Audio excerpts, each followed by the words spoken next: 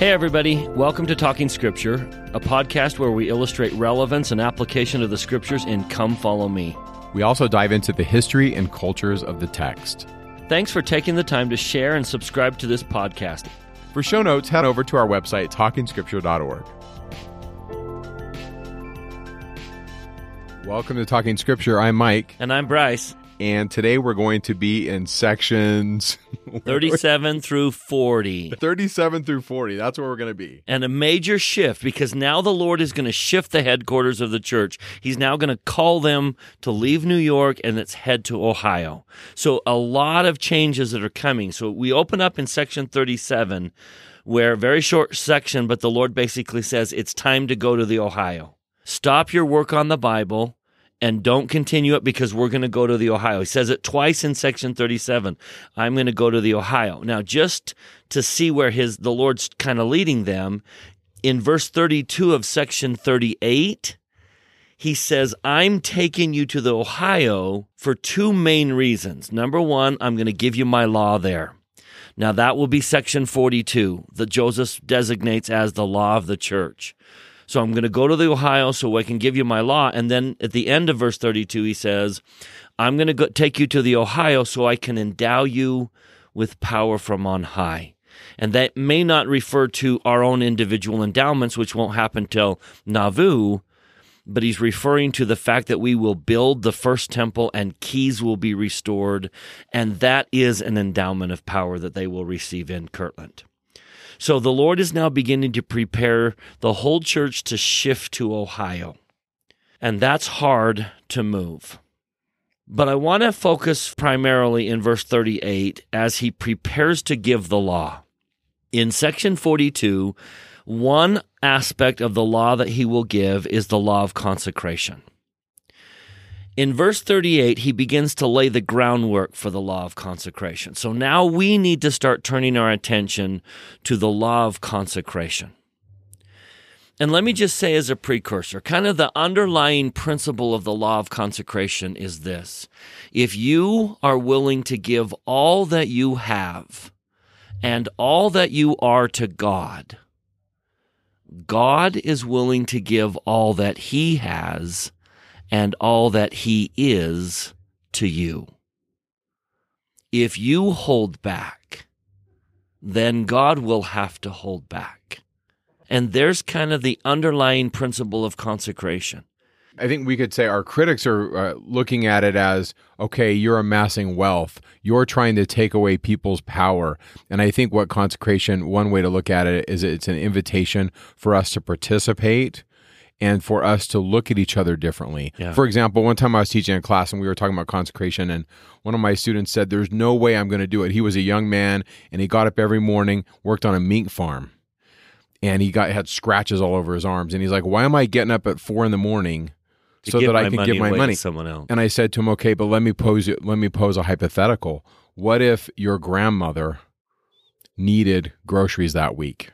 And he's like, I do it in a heartbeat. And I said, okay, what's the difference? And he said, well, it's how I look at her. It's how I view her. What's in our heart as well. I can't get out of my head that vision of Enoch, where Enoch's eyes are changed, how we see things. And that's the invitation with this new law. The law of consecration is to partner with God in a way that you become partners with Him. If you're willing to give your heart to God, He is willing to give His heart to you. When we get to section 42 and the Lord reveals the law, we will talk a lot about the outer law of consecration, the way it worked, or ideally the way it could work in an outer way, the way we live with each other. But in preparation for that, the Lord lays the groundwork by giving us the inner law of consecration, the issues of our heart that we're going to have to deal with, the issues that will make or break the outer living of consecration. And that's kind of the section 38, is amidst all of this, he kind of lays that groundwork as to, will your heart be right? So as you go through section 38, watch for the underpinnings of the spirit of consecration, the heart issues of consecration. For example, let me give you number one. Now, I do like lists. Item number 1, verse 16, he says, "For your salvation I give unto you a commandment, for I have heard your prayers, and the poor have complained before me, and the rich have I made, and all flesh is mine." And then later on, in verse 39, he'll say, "It must needs be that the riches of the earth are mine to give." And I'm going to combine those into one idea, that all flesh is mine. I think what he's trying to say is your abilities, your talents, what you can do was God-given. And the possessions that we possess, my money, were God-given. Attitude number 1, to live the law of consecration, we have to believe that all that I am and all that I have really is God's. And I'm happy to give it to Him. I freely offer it to the Lord because He freely offered it to me. And there's the attitude. Do you view your possessions, do you view what you do as a gift from God or something that you've earned? And that will determine the heart. That will determine whether or not you live the outer law of consecration. Do you pay your tithing because you recognize that everything you have comes from God anyway, and I'm happy to give part of it back? Or will your attitude be, no, I earned this, this is mine, and be reluctant to give it back to the Lord? Do you see that heart issue? And we're going to see both of those played out in the historical narrative of the Ohio Saints. We're going to see some that say, well, if the Lord needs it, it's His. And we're going to have others that are just going to try and chase that wealth. Yeah. And so to me, consecration is also not so much a law about what I need to do, but it's a law that helps me see what I can become. It's kind of revealing character, as it were. I heard a famous radio personality talk about money, and he said, when you're really rich, it reveals your character. And so sometimes wealth can be a challenge.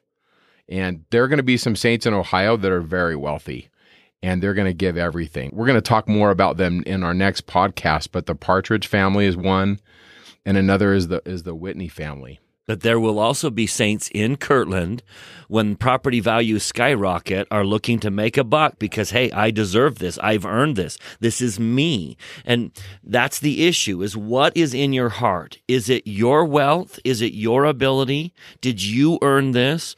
Or is this something that God gave you? Is the ability to do this God-given? When the Israelites were about to come into the promised land, Moses was worried about what would happen because he knew what kind of land they were coming into. And so he gives kind of in his farewell address, he says in Deuteronomy 8:7, hey, the Lord's going to bring you into a good land. And then he describes how good the land is. And he says, now I'm worried. I'm worried that you're going to forget the Lord, and you're going to say, this is verse 17 of chapter 8, Deuteronomy 8:17. I'm worried that you're going to say, my power and the might of my hand hath gotten me this wealth. And then he counsels them. Moses says, but don't do that. You need to remember the Lord, for it is He that giveth thee power to get wealth. And then I love that he throws in the reason the Lord gives us power to get wealth is, quote, that He may establish His covenant. And there's the attitude. There's attitude number 1 is, whose wealth is it? Whose ability is it? Whose brilliance brought the money into your possession in the first place? Was it God-given, or was it you? Kind of going back to King Benjamin's address, is it the greatness of God, or is it the greatness of man? So precursor number 1 to the law of consecration is, what is the source? What do you view as the source of your wealth and your greatness? Number 2, back in section 38, verse 17, he says, I have made the earth rich. As a parallel, in section 104, which is also about consecration and stewardship, he says the same thing. Section 104, verse 17, he says, for the earth is full, and there is enough and to spare. One of the things that threatens consecration is this scarcity mentality. There's not enough. Now, capitalism is built on that. And no, I don't want to offer a commentary on capitalism here, but consecration has the attitude, no, there's enough for everyone. I think sometimes sales and capitalism, right? You got to buy now because there's only 2 tickets left. I have to convince you that there's a scarcity. My wife actually was looking for plane tickets, and they had a sale price, and it said only 2 left. So she bought them, and the next day there were 5 for less money. And she called the airline. She's like, wait, you said there are only 2 left. And I looked at her and I said, honey, that's kind of scarcity mentality. That's what they do. And yet on the other side of capitalism, I think capitalism creates wealth. If you think about just some of the things that we've seen in our time, right? The invention of the cell phone, or even what the internet has done, it has actually created jobs and created wealth. So I think you can see both there. But I really do think this scarcity idea or this scare tactic, I look at that as almost like a compulsion. I'm not going to have any Yeah. because there's only so much. And that mentality is going to threaten consecration. Do you remember when the Lord first rained manna on the children of Israel? Now they're in a desert and they have starved in the past. And now all of a sudden they have plenty of food. What does that scarcity mentality cause them to do? They gather more than they need, and it goes bad. Now, was manna capable of lasting more than a day? Yes, because on the day before the Sabbath, they were told to gather enough for the next day. But when they gathered more than they needed on a non-Sabbath day, it went bad. And the Lord was trying to say, trust me, there is enough. And we can live consecration. Everyone can have what we need. This earth can produce all that we need it to produce. Now, just as an interesting commentary, James E. Faust said the following: an article in U.S. News and World Report entitled, quote, 10 billion for dinner, please, states that the earth is capable of producing food for a population of at least 80 billion. 8 times the 10 billion expected to inhabit the earth by the year 2050. One study estimates that with improved scientific methods, the earth could feed as many as 1,000 billion people. The Lord said, quote, for the earth is full and there is enough and to spare. Now, the reason people go without is this scarcity mentality and people hoarding, and I have to gather as much as I can for me. And that has to change in our hearts. If we're going to live the law of consecration, we cannot buy into that, I have to hoard for me. Do you remember that parable where the Savior talks about the rich man whose ground brought forth plentifully? And so what was his first thought? Oh, I'll just build a bigger barn. Instead of, I have all that I need, let me give to others who don't have. His first thought was, I have to hoard it because there's not enough. Or the other thought is, I have to hold it because what if there's a famine? And I think sometimes living in that boom and bust situation where the rains are bad one year, it's good to save. And so where's that balance? There's a balance there. Yeah, what do you do with that? But in the heart, if we're going to live consecration, we have to believe that there's enough. Yeah. And I think it's easier to live when we see people different. Yeah. Like, I know you. And if you came to me and you said, hey, I need help, and if I have the means, that's different than if it's a stranger. And so I think that's what the bishops, we're going to do this in the next few sections, but the bishop's going to be called, and it's almost like a full-time job to kind of figure out, okay, what are Bryce's needs, what are Mike's needs, and how do we balance the needs of the many and the needs of the few? That's another job. That is. So, and I'm grateful Joseph says, I'm going to delegate this, right? It's a big deal. So number 3 on our list, kind of preparing to live the law of consecration, in verse 24 through 27 of section 38, he teaches. Now, again, notice how the Lord emphasizes. He emphasizes by repetition. So he's going to say it, and then he's going to come out and say, let me say it again. And that's the Lord really emphasizing something. So point number 3, if you're going to live the law of consecration, verse 24, you must esteem your brother as yourself. Back to Mike's comment about his student. As soon as that stranger meant to you what your grandma means to you, you won't have a hard time sharing with the stranger. You must esteem your brother as yourself. And then notice verse 25, let me say that again. Let every man esteem his brother as himself. That's what God does. He doesn't value anyone else any differently. And then he concludes it in verse 27 by saying, you've got to learn to be one. If you can't learn to be one, you can't be mine. Now, later in section 78, he's going to pick up that same idea and put a little bit of weight onto it. He's going to say, verse 5 of 78, that you may be equal in the bonds of heavenly things, yea, and earthly things also, for the obtaining of heavenly things. And then this heavy statement, if you are not equal in earthly things, you cannot be equal in obtaining heavenly things. So we've got to learn to esteem each other as ourselves. I'm no better than anyone else, and no one else is better than I am. We are all Heavenly Father's children. That has to drive what's in my heart when it comes to living the law of consecration. We are all of equal value to God. Because as soon as you start thinking you're better, if you want to go back into the Book of Mormon, there's a great verse in Jacob where Jacob says, because you have more than someone else does, you assume that you are better.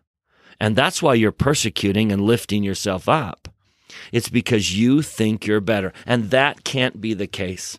We will never fully live the law of consecration if I think I'm better than you and I'm persecuting you. So there's number 3 on our list. Now, number 4, verse 35, I am my brother's keeper. We've got to change that mentality. I am my brother's keeper. The Lord commands in verse 35 that we shall, quote, look to the poor and the needy and administer to their relief, that they shall not suffer. The Lord does call upon us to take care of his other children. One of the reasons he blesses some is so that they can bless others. We are our brother's keeper, and we do have a moral duty to help those in need. And I should be looking for those opportunities. And then there's one more in section 38, kind of as a precursor to living the law of consecration. Verse 40, everyone, I give you a commandment that every man, elder, priest, teacher, member, everyone, go to with his might, with the labor of his hands. Everyone has to be willing to labor and work. There's no way consecration works if a portion of the population is idle and lazy and unwilling to do their share. And so my attitude needs to be, I'm willing to work. I'm willing to do my share so that my burden doesn't fall upon someone else. I'm going to do all that I can to take care of me. So do you see how the Lord's just kind of laying the groundwork for the law of consecration in section 38? As he says, I'm going to send you to Ohio so I can give you the bigger law, but be prepared to live that law by putting these things in your heart. And there's a warning there. Look in verse 39. If you seek riches, which it is the will of the Father to give, you'll be the richest of all people. But then at the end of verse 39, he says, but beware of pride. And that's kind of where Bryce was talking about, where Jacob says, hey, don't think you're better. One commentator said that wealth in itself is not evil, and the Lord is not automatically displeased with the wealthy, for he himself has blessed them with these riches. It is, however, and here's the warning, the natural course of things for the rich, or perhaps for their children or their grandchildren, to become first proud and then unfaithful. If the rich take no measures to keep this from happening, or if they just don't give it enough thought, it will happen just as surely as an untended garden will become overgrown with weeds. Therefore, wealthy saints must be aware of the natural effect wealth has on people and must work actively and creatively to keep those weeds from their gardens. The natural progression, whether in one generation or the next, is to pride, and then to unfaithfulness, and thence to wickedness and destruction. And so I think the Lord, I look at the Lord as he looks at his children and he wants to give them riches, but with it, there's like this preloaded condition and almost a preloaded curse that if you're not faithful, if you're not humble, it's just kind of natural. And maybe you've seen it in your life as you've accumulated wealth, you kind of come to this point of, man, I'm something, aren't I? And I think the Lord is saying, no, we can't be thinking like this. Now, I also think about how is Joseph going through this? As he's getting this revelation, he's not in a wealthy position. And he's going to have to ask people that are to give. And I just try to imagine how would that have been like to ask Newell K. Whitney. There's a number of examples in the early church in Ohio after he joins the church. He and Sidney Gilbert are running a store, and they have this massive inventory. And then there comes a time when he's called upon to do things like pay the property taxes that the church has, or to completely eliminate debts that people have. And he freely does it. And yet Joseph's not in that position. I'm sure Joseph would have loved to have been in a wealthy position so he can say, look, I'm giving financially. And so we're all in these different positions. And so to those that don't have, we need to give what we have. And to those that have a lot, they need to give. And it all to me comes down to how I see people and what's in my heart. I want to talk a little bit about this section too on a global scale. So big picture, I don't think this is just about a few hundred saints in Ohio. Look at verse 1. The great I am, Alpha and Omega, the beginning and the end, the same which looked upon the wide expanse of eternity. And then verse 2, he sees everything, all things are present. And then he references Enoch in verse 4. And then he references the residue of the wicked have I kept in chains in verse 5. So the big picture, what I want you to think about is, and I encourage all of us to do this, read Moses 5, 6, and 7. Those chapters are what Joseph has been working with in the Joseph Smith translation up to December. And if you look at the Revelation, it's January 2nd. This is fresh on his mind, and I can't help but see these ideas through the lens of those chapters in the Pearl of Great Price. And in those chapters, because we're not going to do a podcast on them, that would be its own podcast. But in those chapters, essentially, Enoch is initiated into the secrets of heaven. His eyes are anointed. He sees the adversary. He sees the forces of righteousness. And he sees this over and over again where the heavens are weeping. In fact, let's just read a couple of these verses to kind of get a feel for what it is we're talking about. So go to Moses 7, verse 26. So I'm going to talk about light and darkness. We'll start with the darkness. Verse 26, Enoch beheld Satan, and he had a chain in his hand, and it veiled the whole face of the earth with darkness. And he looked up, and he laughed, and his angels rejoiced. So there's this darkness that he sees.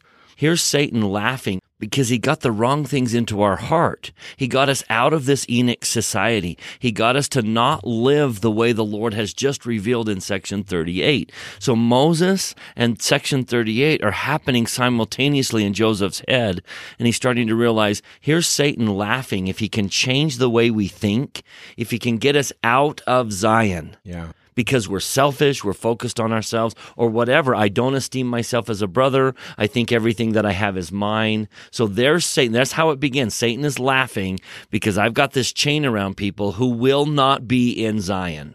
Yeah. And now he shifts and sees God. I'm going to say that I think one of their sins, and this may be just my reading, so I got to be careful, but I think one of the sins that he sees is called the Mahan principle.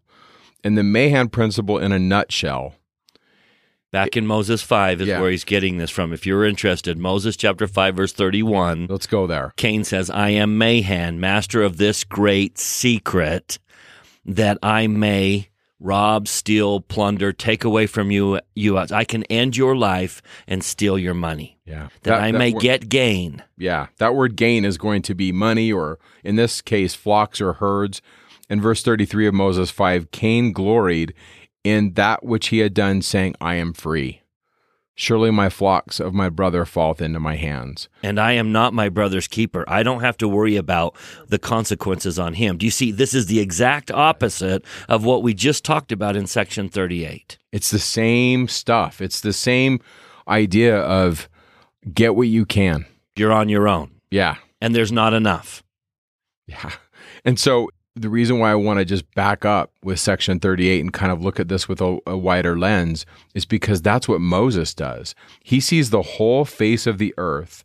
He sees, and now I'm back to Moses 7:28. He sees God weeping. He asks the question in 29, how can you weep?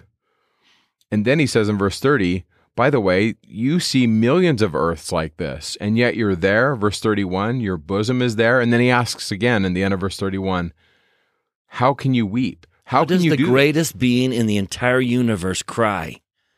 What are you lacking? What don't you have? You have everything, and yet why are you crying? Well, this is a great insight into God's character on why God cries. Yeah. Verse 32, God cries, behold thy brethren. They are the workmanship of mine hands. I gave them knowledge. I gave them agency in Eden, and yet they won't love one another. They are without affection, and they hate their own blood. You see how that relates to what we're talking about in section 38?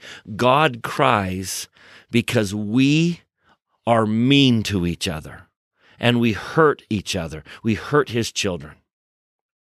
It's just a commentary on our day too. I mean, this is just as relevant. In the 41st verse, the Lord spake to Enoch and told Enoch all the doings of the children of men. Wherefore Enoch knew, he looked upon their wickedness and their misery, and he wept and stretched forth his arms, and his heart swelled wide as eternity, and his bowels yearned, and all eternity shook. And I have in my scriptures the word his circled. And my question is, whose heart swelled? Maybe it's both. Maybe it's Enoch's and the Lord's. In other words, this is a sacrament. This is Enoch getting a glimpse as to how the Lord feels about his children. But he just keeps asking, when is the earth going to have rest? And when is this going to happen? Section 38 is inviting all of us to make Zion. And I think sometimes in Christianity, we have this thought of, oh, I hope Jesus comes and it's all going to get better. And I think section 38 is saying, how about this? How about we get better and then Jesus will come? How about we live Zion? And if we can't live Zion globally, like we all want somebody else to change. And I think section 38 is, no, Mike, bro, how about you change? Yeah. Going back to that whole idea of the city of Zion, Moses 7, the Lord called his people Zion because why? They were of one heart and one mind and dwelt in righteousness. There was no poor among them. You make that happen. You focus on that. You focus on your heart and your mind and learn how to get along with each other, and that will bring God into our society. If not into our society, at least into our homes. Yeah. So, big picture, I don't think this is just about a few hundred saints in Ohio. If you go to section 87 of the Doctrine and Covenants, the Lord says, oh, by the way, this country is going to tear itself apart. And I look at the political and military conflicts throughout the world, not only in the Civil War, but after the Civil War, especially in the 20th century, where millions of people have died. A lot of those conflicts have been over this principle. The Mahan principle, if you want to look at it through the lens of darkness, or through the lens of light, if you want to call it fairness, or you want to call it consecration. I love verse 26 of section 38, where God says, I'm no respecter of persons. And if they serve him obediently, and he says to them, be thou clothed in robes, and sit thou here, and to the other, be thou clothed in rags, and sit thou there, and looketh upon his sons, and saith, I am just. Behold, this I have given unto you as a parable, and it is even as I am. And I say unto you, be one, and if you're not one, you're not mine. And then verse 28, it's interesting how this verse comes across because it's in here a couple of times. In verse 28, it says, I say unto you that the enemy is in the secret chambers and he seeks your lives. And then he says it again in verse 13. I'm going to tell you this mystery, and it's in secret chambers. I think one of the mysteries is this. It's the Mahan principle. We've got to stop converting people into property. I think another mystery is the Lord's telling Joseph, people want to kill you. Like, you've got to get out and you've got to go now. In fact, verse 37 of section 38 makes it sound like we've got to go today. But I think on another level is this macro level, and that's verse 29. I think verse 29 is a major allusion to what's happening. The Lord is pushing them west because not only is the United States going to collapse upon itself, but the world is. Think of all the people that have been killed over these struggles of the inequality of man. The oligarchic systems in Europe and Asia, where a vast amount of wealth was held by a minority of people. The revolution in 1917 in Russia, how many wars and how much death has come about because of this. So you almost can see God looking across the vast expanse of humanity, and he sees what's coming.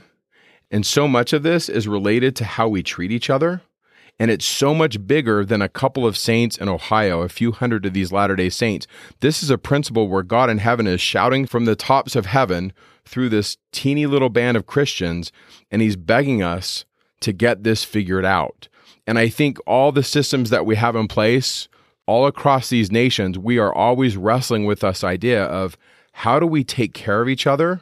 And I don't have the answers other than to say in the Doctrine and Covenants, the Lord shows us the ideal. And the ideal is, where's my heart? How do I see things? And I also think this is just an inevitable consequence. When a few people have all the power and they have all the money, we have that massive revolution in Russia, or Abraham Lincoln talked about this in America, where he said, slavery is going to ruin this country. He talked about it as a snake or a cobra in a baby's crib. And he says, you can't just grab the snake and rip it out. But if you let that snake stay in the crib, it's going to kill the baby. We've got to separate the baby, which is the union, from the snake of slavery. He saw it for what it was, and he knew that it was going to be a problem. And the Lord, I think, is saying, yeah, that's kind of what I'm talking about. And so this is a really big thing, and yet it's packaged in this little section to this little band of Christians, in my estimation, how I see this. And so if I've been blessed with a lot of wealth, or not just wealth, but talent, ability, influence, if I am, then my job is to help and share those who need. It's because this is God's wealth, and there's that attitude. It's, this came to me from God, therefore it's his to do with as he sees fit, and he wants to bless his children. There's that attitude. And there's enough for all of us. I can share, and I won't deprive myself. There's enough for all of us because I'm no better than anyone else. All of these principles that are just so powerfully laid out in Section 38 are the solution to so many ills in society today. It also leads to missionary work, right? Yeah, God has the answer. So spiritually, go give to those who need. I remember when I was 19, my bishop said, Mike, you're in such a wealthy nation. Do you think God in heaven would just sit and say, no, don't go on a mission? No, you've been blessed. You've got to go. You've got to take it out there. So that now leads us to Section 39, which really does flow out of 38, because Section 39 is to an individual named James Covell. And the Lord is going to say, here are the blessings that are yours if you embrace the gospel of Jesus Christ. Now, James is not going to do it. And if you go to Section 40, he's going to walk away, and the Lord's going to say his heart was right, and all of these blessings were to be his, and he could have had these blessings, but he walked away. Therefore, he broke the covenant, and he's not going to have them. So the sad story of James Covell is our invitation to receive them. Now, I think the whole Section 39 can be encapsulated in verses 16 through 18. He says, verily, verily, I say unto you, the people of Ohio call upon me in much faith, thinking I will stay my hand in judgment upon the nations, but I cannot deny my word. In other words, the people in Ohio saw wickedness in the land and knew that that would bring desolation, that would bring problems, that the Lord would cause negative things to come into the land if wickedness was in the land.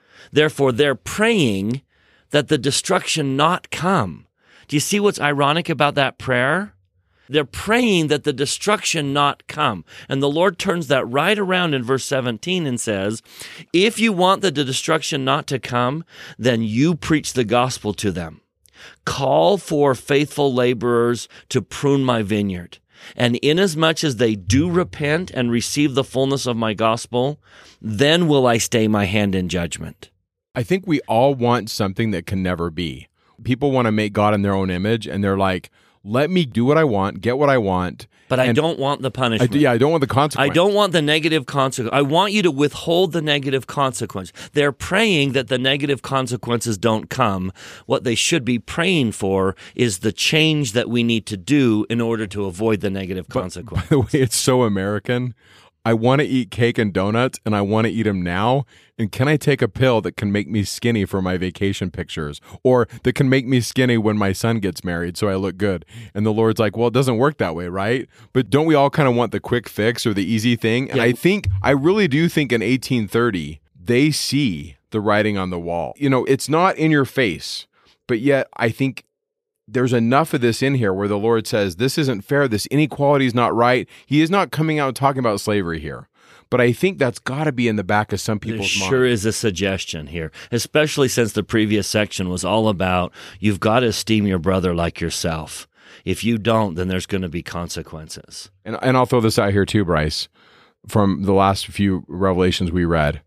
Think about, we're just beginning. The government's really starting to push another group of people around, and that's the Native Americans. There's a lot of things happening behind the scenes in the context of this revelation, and I also see the Lord saying, no, I want to build Zion with the Native Americans. I want people to be equal, and yet the saints are just in this massive soup of history where all this stuff is flying around this hurricane, as it were, and they're just trying to make their way, and they're a teeny little band, aren't they? Yeah. And the Lord is saying to James Colville, and he's saying to all of us, wonderful blessings will come into your life if you will join the gospel, if you will embrace the gospel of Jesus Christ. For example, notice what he says, verse 9, you have seen great sorrow. Why? Because you rejected me many times, and because of the pride and the cares of the world. So the Lord is saying, rejecting God and the pride and the cares of the world have brought great sorrow into your life. And then he turns that around and says, the days of your deliverance are come if you will hearken to my voice.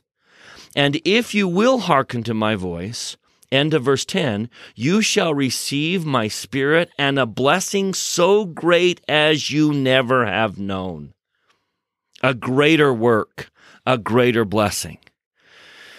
Now, the reality is Heavenly Father isn't saying you have to do it my way and I'll bless you. If you don't do it my way, I'm going to curse you. Heavenly Father is saying, I know what makes my children happy, and I have commanded you to do the things that make you happy. When we don't listen to God, it's the natural unhappiness that He foresaw that comes into our lives. It's not Heavenly Father saying, how dare you break my commandments, and He curses us. He has been commanding us these things because He knew they would hurt us. And when we don't listen to Him, we open the door to the very destruction He foresaw coming.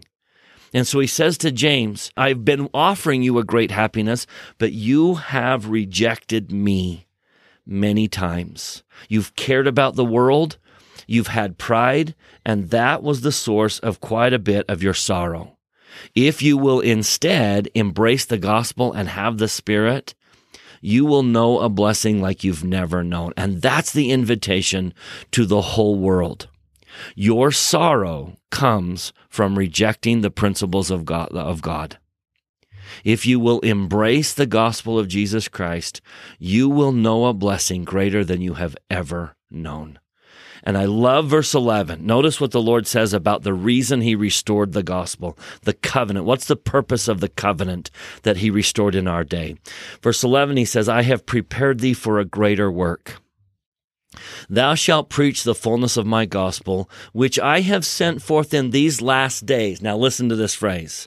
The covenant which I have sent forth to recover my people. That's the message that the gospel presents to the world. There is a message that will recover us. And if we hear it, we will, I love verse 12, it shall come to pass that power shall rest upon thee. Thou shalt have great faith, and I will be with thee and go before thy face. That's what He's offering. a peace, a power, his presence, if we will embrace the covenant that was sent to recover us. But rejecting God's covenant will bring sorrow. Now, James Colville is going to turn away from the gospel, and he will lose the blessings. And so in section 40, his heart was right, but notice verse 2 of section 40, because of the cares of the world. But straightway Satan tempted him, and the fear of persecution and the cares of the world caused him to reject the word. Therefore he broke the covenant, and he will lose those blessings. And it's the Lord's way of saying sorrow, great sorrow, is coming back into his life because he had the opportunity to receive that great blessing, and he chose not to do it that way. We can avoid sorrow. Now, I think we all need to understand, not all sorrow in our life is because of sin and transgression. But sin and transgression bring sorrow into our life. Mortality requires a sense of sorrow. Mortality requires pain. It's written into the whole program. But not all pain is because of sin. What we're talking about is the pain that comes because of sin, because we've rejected God. And the Lord is saying, if you're praying that the consequences be stayed, if you're praying not to have the suffering, then what you really need to do is repent. And that's how you avoid the consequences. I can't hold back the negative consequences when you choose to disobey God. That's the sad story of James Colville, but that's the invitation that God is making to all of us. If you want a blessing so great as you have never known, embrace God's teachings. Live his way. If you reject that way, you are going to suffer the challenges he foresaw when he commanded us not to live that way. Yeah. James Colville kind of comes in the church and goes out of the church. And so if you go to the Joe Smith papers and you can kind of read about him, one of the things about him is when this revelation was given, he's about 60 years old. And for 2/3 of his life, he'd been a Methodist minister, or he'd been really high up in some of the Methodist associations and societies. And I don't know what James Colville was like, but we know that he rejected the counsel, but the invitation was there. I think he's a really good foil. We see guys like Edward Partridge and Lydia, or Newell K. Whitney. We see others, John Tanner. Yeah. John Tanner. We see the story of John Tanner. We see so many people in the Ohio period that are just solid. And so I'm kind of grateful that Section 40 is in here because it shows how the Lord sees him. And I also wonder about verse 9. Like, you're James Colville, and you've been this Methodist minister, and he was an itinerant preacher for a long time where he just went from house to house and went to these camp meetings and taught. And how does verse 9 shake out? There's just a lot we don't know, but it's really interesting to read and to see that as a foil. In the Book of Mormon, right, we have Laman and Lemuel, and sometimes they become caricatures of, super, super righteous or super, super wicked. And I kind of look at history as we're kind of complex. One day we'll talk to James. My hope in my heart is that he's joined.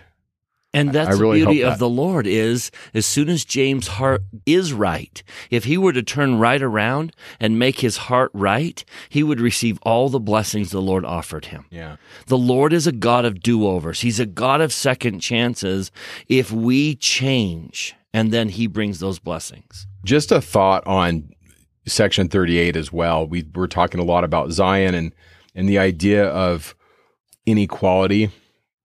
I have this chart in my head, and on one side, on the left side, I have this idea of social order, and on the other side is this idea of everyone being equal, this egalitarian society.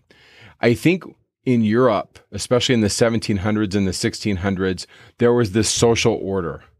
And everybody knew their place. Odds are Bryce and I would probably not be high up on the chain. We would probably be workers in someone's vineyard, or I might be a serf, or maybe I would be a guy that shoed your horse. There was this structure, and everybody knew who was in charge in 1700. It was the king, it was the prince, but everybody also had a purpose, and it was pretty much unequal. Like, most of us struggled. today, after all these years and we've gone through the Enlightenment, we have this, at least in the West, right, this notion of egalitarianism where everybody matters, everybody gets a voice. Thank goodness women have a right to vote. They can own property. Everybody's voice matters. And then you have the internet. Everyone can have a megaphone. They can get on social media and get 50,000 followers and show you how they do their hair. And all of a sudden they're a phenom. But what have we lost? One commentator says, well, maybe we've lost purpose. Is there a sense of hopelessness? It seems like people are more distrustful of social institutions, of banks, of financial institutions, of governments, of churches. And so with this egalitarianism where everyone matters and everyone has a right to speak and to vote and to own property, and these opportunities more and more are opened up, we've lost some purpose and hope. And what I see Zion is, and this is kind of my religion, it's the best of everything. Imagine a society where everyone's equal, but everyone has a purpose. Everyone has hope. And I think to me, that's what Zion is, where God says, okay, let's take the best of everything and let's make it work. See, losing purpose because we lose God, and as we get more hopeless, that breeds a whole other set of problems. The solution is recognize who you are in God's plan and recognize His greatness, and then find out what His purpose is for you. You see, James Colville was told his purpose, and Edward Partridge is going to get his. Emma got hers in section 25. And all of us can kneel down and talk to Heavenly Father and say, Lord, what would you have me do? And I think that's another thing this section is doing, is it's inviting us to participate with God to see what we are to do. And one of the great blessings that's hinted at over and over and over again is get to Ohio so you can build a temple so I can pour out blessings you don't even understand. He's going to hint at that so many times here. He did so in 38 where he says, go to the Ohio, I'll give you my law, and there you shall be endowed with power from on high. And then again in section 39, verse 15, he says, inasmuch as my people shall assemble themselves at the Ohio, I have kept in store a blessing such as is not known among the children of men, and it shall be poured forth upon their heads. Clearly, one of those things he was referring to has to be the temple and the blessings that come into our lives from the temple. The Lord keeps saying, you've got to get to a place where we can safely build a temple. And one of the reasons we came out west is to find a place where we can safely build a temple and the Lord can pour out those blessings upon us. So one more example of if you will be with Him, if you'll follow the saints, if you'll come and gather where they gather, I will pour out a blessing that you have not known, that the world has not known. Joseph Smith backs that up where he says, it was the design of the councils of heaven before the world was, that the principles and laws of the priesthood should be predicated upon the gathering of the people in every age of the world. Ordinances instituted in the heavens before the foundation of the world in the priesthood for the salvation of men are not altered or changed. All must be saved on the same principles. Joseph Smith is sharing with the saints this idea that gathering is associated with temples. Joseph Smith will later say, quote, what was the object of gathering the Jews or the people of God in any age of the world? The main object was to build unto the Lord a house, whereby He could reveal unto His people the ordinances of His house and the glories of His kingdom, and teach the people the way of salvation. For there are certain ordinances and principles that, when they are taught and practiced, must be done in a place or a house built for that purpose. It is for the same purpose that God gathers together His people in the last days, to build unto the Lord a house, to prepare them for the ordinances and endowments, washings and anointings. So go to the Ohio, and we're going to start that. And then we're going to go to Missouri, and we're going to do it. We're going to go to Illinois, and we're going to build a house. And then we're going to go to Salt Lake, and we're going to build a house. And now everywhere the church is sent, our goal is to build a temple, so that we can endow our people with power from on high. So good. You know, Bryce, speaking of temples and gathering, I just want to geek out for a minute about section 38, verse 1. We get this word that doesn't pop up a ton in Scripture, and the word is seraphic. So I'm going to read verse 1.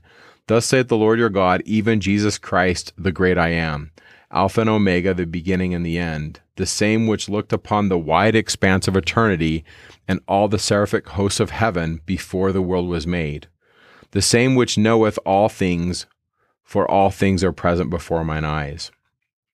That word, seraphic, the seraphic hosts, there's a lot of ways to unwrap that, as it were. On the first level, and this is the level that we'll teach in if you're teaching Sunday school, or if you're talking with your kids and they say, Mom, Dad, what is the seraphic host of heaven?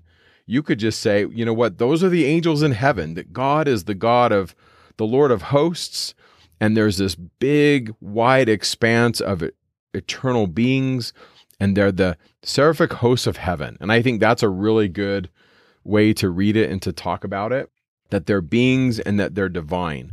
This is not for everybody, but I just want to geek out about this a little bit so you can kind of unwrap some of these ideas. And if something I say doesn't make a ton of sense, go to the show notes and you can pull on these threads, because we give you a ton of links and things that you can look at. So the seraphim, that's the plural of seraph, that's coming to you from Isaiah in his call narrative in Isaiah 6. Verse 1. In the year that King Uzziah died, I saw the Lord sitting upon a throne, high and lifted up, and his train filled the temple. And above it stood the seraphim. And in English it says the seraphims, but that's kind of redundant because seraphim is plural, but we put an S on it in English, so the seraphims. Each one had 6 wings. Twain he covered his face, and twain he covered his feet, and with twain he did fly. And one cried to another, and they said, Holy, holy, holy is the Lord of hosts. The whole earth is full of his glory. And the posts of the door moved, and the voice of him that crieth, and the house was filled with smoke. The context is Isaiah is at the veil. There's smoke in the Hakal. There's smoke in this house as he stands before the veil, because the altar of incense is right by him. And he sees these seraphim. There's plural, at least 2. And they are high and above the Lord who's on his throne. In my estimation, he's in the Holy of Holies. So these are divine beings, and they're associated with the temple, and they're associated with ascent. So on that main level, they're angels. But on another level, so now we're on like a second level of what's a seraph? A seraph is actually a serpent.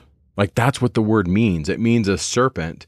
And so sometimes in the Bible, it's translated as a fiery serpent or a serpent. It actually occurs 3 times in the Bible outside of Isaiah. So it's a couple times in Numbers 21, verse 6 and 8, and then it's in Deuteronomy 8:15. That's it outside of Isaiah. And then if you get into Isaiah, it's 4 times in Isaiah, and Isaiah's using it very purposefully. In Isaiah, it's going to represent a ruler. It's also going to represent these divine beings like we talked about in Isaiah 6. But Isaiah's using it, I think, on another level in the sense that it's this raised serpent. Now, the question that a lot of scholars get into is this somebody in human form? Is this word serpent used as kind of a euphemism, not necessarily a serpent? I like that, but that's what the word means. Now, this is going to be the symbol that the king of Egypt is going to wear on his head as a sign of authority. This symbol, and there's a couple different ways to pronounce it, but it's going to be called a uraeus, and it's the serpent on the forehead of the king. And in a lot of their holy places, the Egyptians would have 2 of them on either side of a symbol for the eye of God or the sun. And these symbols have a lot of meaning. But just on the second level, they represent a serpent. Now, before we go any further, I just want to throw this out there. We have this narrative in Genesis where there's a serpent. And when Adam and Eve are cast out, there's cherubim and a flaming sword that guards the way of the tree of life. And the word cherubim is typically referred to as angels or guardians. And I think that word is actually a pun. It's very close to the word for sword. And cherub and keruv, these are very close. And the idea that there are these angels or these keruv that have these cherev, that they have these swords, I don't think that's just by chance. And so the image I want to paint in your head is this idea of serpents and swords in Eden, and Eden is a prototypical temple. So we have this idea of ascent, coming into heaven, and serpents. That's like the second level. Now, the third level is going to have to do with what's called the Enoch literature. We know that Enoch was a prophet. We have his stuff in the book of Moses. Outside of the Bible, there's this whole corpus of literature of these visions of Enoch. And in these visions, he ascends into these levels of heaven. Usually heaven is plural in the scriptures, not always, but usually. And in 2nd Enoch, chapters 20 through 22, he goes on this ascent where he comes into God's presence. And I'm just going to read a portion of it, but you can go and read more. Like I said, go to the show notes. But as he ascends, he hears these voices. He says, "But the face of the Lord is not to be talked about. It is so marvelous and so supremely awesome and supremely frightening. And who am I to give an account of the incomprehensible being of the Lord?" So this is Enoch talking about his vision. "And of his face, so extremely strange and indescribable. And how many are his commands, and his multiple voice, and the Lord's throne, supremely great and not made by hands. And the choir all around him, and the cherubim, and the seraphim, and their armies, and their never silent singing." So he talks about approaching God, and seeing these various angelic beings, the cherubim and the seraphim. And then he says, "Who can give an account of his beautiful appearance, never changing and indescribable, and his great glory? I fell down flat and did obeisance to the Lord. And the Lord with his mouth said to me, 'Be brave, Enoch. Don't be frightened. Stand up and stand in front of my face forever.'" And then skipping down a little bit, the Lord calls upon Michael, the mighty angel. And the Lord says to him, "Go and extract Enoch from his earthly clothing and anoint him with my beautiful oil and put him into the clothes of my glory." And so Michael did, just as the Lord said to him. He anointed me and he clothed me, and the appearance of that oil is greater than the greatest light, and its ointment is sweet like dew, and its fragrance like myrrh, and it is like the rays of the sun. And I looked at myself, and I had become one of his glorious ones, and there was no observable difference.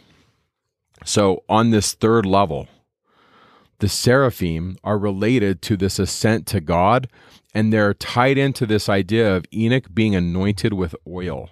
And that's really important if you get into some of the earliest stuff that we have in the history of man associated with this symbol.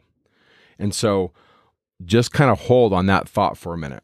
A fourth level, and this is Joseph Smith, he says this: "God Almighty himself dwells in eternal fire. Flesh and blood cannot go there, for all corruption is devoured by the fire. But a resurrected being of flesh and bones, quickened by the Spirit of God, can." So he says, heaven is the realm of everlasting burnings, a kind of burning that is holy and unlike anything mortals now experience or understand. So God dwells in everlasting burnings. That's actually what the word seraph can mean. It can mean to burn or to shoot fire or to incinerate. And so on that fourth level, it's this idea of divine light or divine fire. The verb seraph can mean burn or incinerate or destroy. The verb is transitive, meaning that it denotes an entity that annihilates by burning. So that could be one of these ideas of the brightness of the angels of God, which really helps us to see what Joseph says when he's 17, where he describes Moroni about the whiteness of his countenance, and then he said that it was like lightning. Okay, so on the fifth level, another way to look at this, and it's this idea that there was a God in heaven. And so it depends on what time period you are in the history of Egypt. But there was this idea, this notion that the God had a goddess who defended him, and she was like unto this seraph. The goddess was like a Uraeus. That is a word that comes from the Greeks. And so the nominative masculine singular of this word is Oreos, is how the word is pronounced in classic Greek. And that word literally means to stand up or to rise up. There's this serpent or a cobra that's standing up. And to the Egyptians, it can also mean the white crown or the great one. And it's to symbolize the power or authority of the person in charge. So in Egypt, the king would have it in all of his cool kingly clothing. He would have that on his head. And the goddess would anoint Osiris with oil. And so we have Isis doing this. Isis, she's this spouse of Osiris, and she's going to anoint him. And in the Egyptian context, there were two of these serpents on either side of the eye of Ra, and then wings coming out. And really, for this to make sense, you kind of have to see it. And so go to the show notes, and we'll link some pictures that you can kind of get an idea of what this looked like. And it was all over in Egypt. You've probably seen this image and didn't even recognize it, because in the 1800s, after Napoleon goes into Egypt and all these discoveries start popping up, Egyptian architecture really took off. And we see this symbol in our cemeteries. If you were wealthy and you built a mausoleum for your family, they would construct them after these Egyptian temples, like little miniature Egyptian temples. And so you would typically see a structure that had like two pillars in front of it, similar to the pillars in the Israelite temple. And then there'd be a door in between these pillars. And above the door would be this symbol of these two snakes with these wings and this eye. And this is associated with God and coming into his presence. And it's super old, because the Egyptians are doing this stuff before the Old Testament authors. And Isaiah's packaging this. Like I said, most of the references to the seraphim are going to be in Isaiah. And so what they represent are these goddesses that anoint the god with oil, and they give him power, or they give him a kingdom. And these two serpents, as they were on the either side of the Eye of Ra, in Egypt, they're to spit fire. They defend him. These are beings who kind of stand as guardians. Now, here's kind of a sixth level.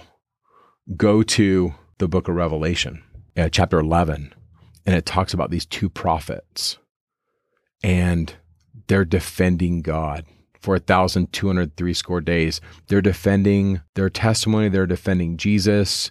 And then in verse 4, John says, these are the two olive trees, and he also calls them candlesticks. And then in verse 6, it says that they have power to shut heaven. And then notice verse 5.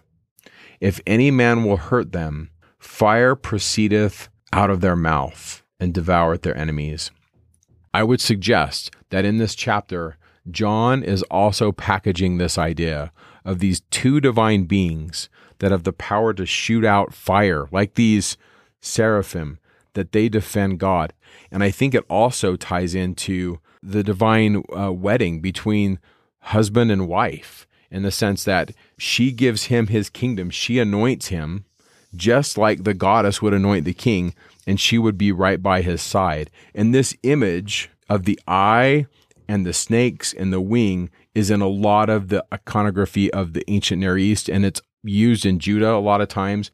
And it's even so common as to be, in a sense, on our money. You've got that all-seeing eye right there on the dollar bill, and it's in the pyramid. And I think these ideas are related, and they're associated with ideas of ascent, coming into God, being anointed, being a king or a queen, heavenly visions, approaching God, and the power of God. So there's all these layers just with that one word in section 38 of the Doctrine and Covenants. There's this great I am, Alpha and Omega, who sees everything. He's amidst the seraphic hosts of heaven before the world was made. And so on one level, these are angels. On another level, the word actually means serpent. And it's on the third level associated with divine beings that are associated with vision and ascent, and putting oil on Enoch and changing his clothes and changing his person. He becomes glorious. It's associated with everlasting burnings, Joseph Smith. And then on the 5th level, it's associated with the relationship between a god and the goddess and becoming divine and entering into his presence. And we see this symbol in our cemeteries, and we see part of it in our money, at least on a dollar bill. And that is associated with all of these ideas. Yep. So thank you for being with us. This has been a great look into Zion and the condition of the saints on earth. Come with us next week as we gather into Ohio and the Lord pours out his law, a modern-day law, kind of like Joseph Smith goes up to Sinai and comes down with 10 tablets. That is section 42, the law of the church, and we will talk about that next time. We'll see you next week. Talking Scripture is not an official production of the Church of Jesus Christ of Latter-day Saints. The opinions expressed in this podcast are Mike and Bryce's opinions only. We refer you to official church sources and the church website to clarify any doctrinal questions.